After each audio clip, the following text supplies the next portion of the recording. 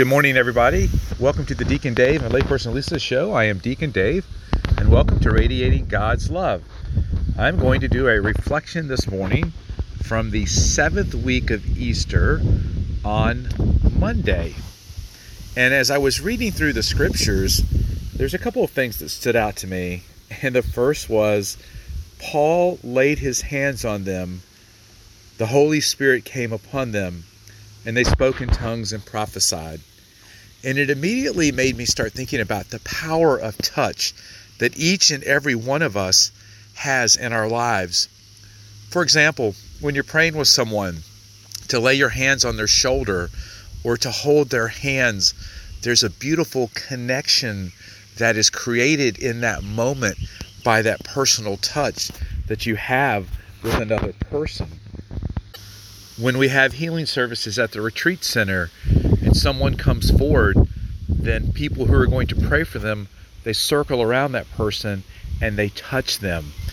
And many times I just feel like when I'm the one either laying hands on or receiving the laying of hands, that I can feel the Spirit of God moving through people by the words and the touch. It's almost like form and matter, right, that we find in the sacraments, where there are words, but then there's also something physical.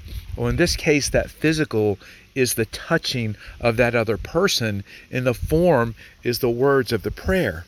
In other cases, the touching doesn't require any words, because a lot of times there are no words, especially when someone you love has died and you're going to visit them. We can get really wrapped up in, okay, well, what am I going to say?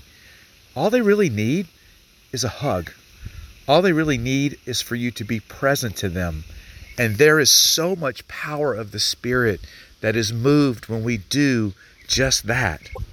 In the Gospel from John today, Jesus is talking to the disciples, and he's telling them, you're going to have trouble in this world, but to take courage because I have conquered the world. And I think sometimes we can forget that Jesus has conquered the world, that there's nothing here that has to have control over us if we give it over to the Lord or allow him to enter into it in a beautiful way. But Jesus also uses us, to help conquer the world through our touch and through our presence to other people, So often there could be a loss of hope, there can be doubt, there can be fear in people for any of many crosses that we carry in our life. And the Lord can use us through our presence and through our touch to be Jesus to that person. So take courage also in knowing that the Lord wants to use each one of us in very amazing ways to be his presence to other people in the world. So I have a question for y'all. How often have you been prompted by the Holy Spirit to do something for someone where maybe it's a difficult situation? And there are times where you have said yes, but there have also been times where maybe you said no. Why did we say no? Was it because we said we didn't have enough time? Because we didn't know what to say? Because we had our own lack of courage or fear in us? Well, today what I'm asking you to do is sometimes you just need to show up. You don't have to worry about what you're going to say. You don't have to worry about what you're going to do. Just go and be present. Maybe hold that person's hand. Maybe give them a hug. Because more often than not, you being there, it speaks volumes about the Spirit of God in you, and it also speaks to that person to help them know that God is present. The things we do on behalf of the Lord when we say yes, these are no small things, Because whether we realize it or not, the power of God is being made manifest in that moment because we are there. He is being made present in a real way through us in that moment. But if we don't show up, then it doesn't happen. At least not the way God would have hoped to in our life and in the person that he's bringing us to. So take courage. Jesus has overcome the world, and he wants to use each one of you to help him do that as we continue forth in our lives.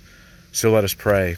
All-powerful and ever-living God, as we begin a new week, Help us, Lord, to know that you constantly are calling us to have courage.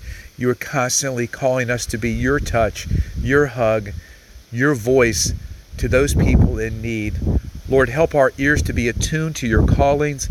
Help us to say yes. Lord, help us to never let the busyness of the world or our fear get in the way, because there is nothing more important than doing what you are calling us to do.